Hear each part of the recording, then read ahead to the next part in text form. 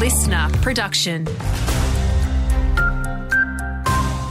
Afternoon, it's Andrew Shaw with your news briefing. A 22-year-old woman has been charged after a man was found with life-threatening burns in Howlong on January 7. The 23-year-old man was airlifted to hospital in Melbourne, where he remains in an induced coma. And following inquiries, police arrested the woman on the Riverina Highway early yesterday morning. She was charged with burn, maim by using corrosive fluid, etc., and was released on bail to face Albury Local Court on February 21.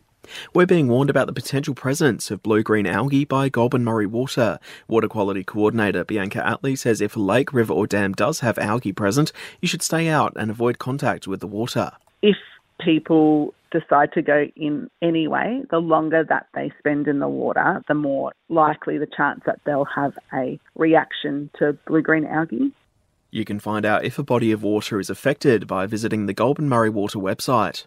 The union representing V-Line drivers is demanding the rail operator get serious when it comes to negotiating a new pay deal. This comes as commuters face major delays next Thursday morning when drivers strike. There'll be no trains at all before 7 a.m, while major delays are expected across the rest of the day. Vic Sharma from the Rail, Tram and Bus Union says members' demands aren't being met. We are ready to bargain with them every day if need be. They need to start taking this bargaining seriously and come to the party and stop dragging their feet.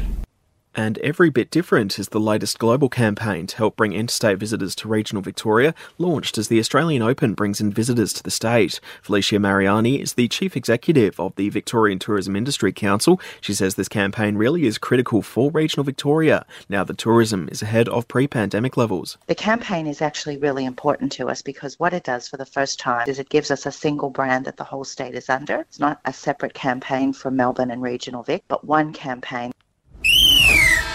Barn & Walther have re-signed Will Beattie for the 2024 season. Still a couple of months to go before local footy play kicks off again.